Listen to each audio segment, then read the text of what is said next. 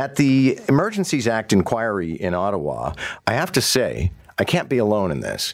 I've lost track of what the different police forces are saying and when they said it, because some said at the time that the special powers were warranted. Others say now that they weren't, but they didn't need them, or they do.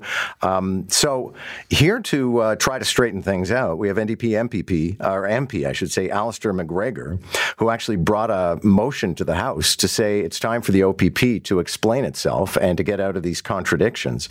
And it actually, if I understand correctly, Alistair MacGregor got unanimous consent? I did indeed. Okay, so the exact thrust of the motion was what?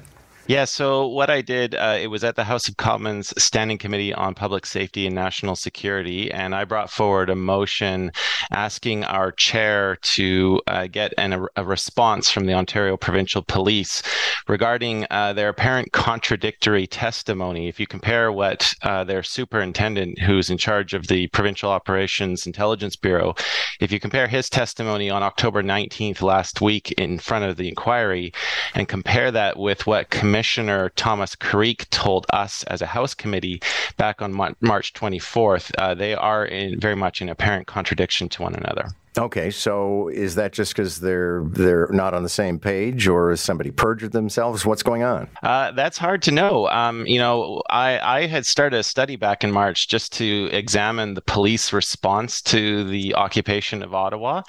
And on March 24th, we had the Commissioner, Thomas Creek, and he very clearly stated, like, there's no escaping his testimony here, that they identified the convoy as a threat to national security on or about February the 7th. There's no wiggle room in his words. It's very clearly that he stated that.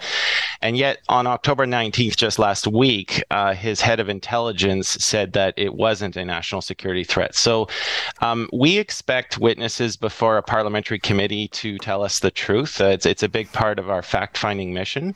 So our motion yesterday basically directed our chair to get clarification from the Ontario Provincial Police on why their commissioner is saying one thing, but their head of intelligence is saying another. Okay, so who gets called? Or do we call them both in, put them side by side, and say which one of you is telling the truth here? Well, I think the ball is in the OPP's court right now. Our chair has been directed by our committee to seek clarification on that, and we're looking forward for them to provide some evidence to that effect. I think the people of Ottawa, the people of Ontario, deserve to know why their provincial police force is saying one thing back in March, but a different thing now in October. Thank you very much for this. Good luck. Okay, appreciate it. Thank you for your interest.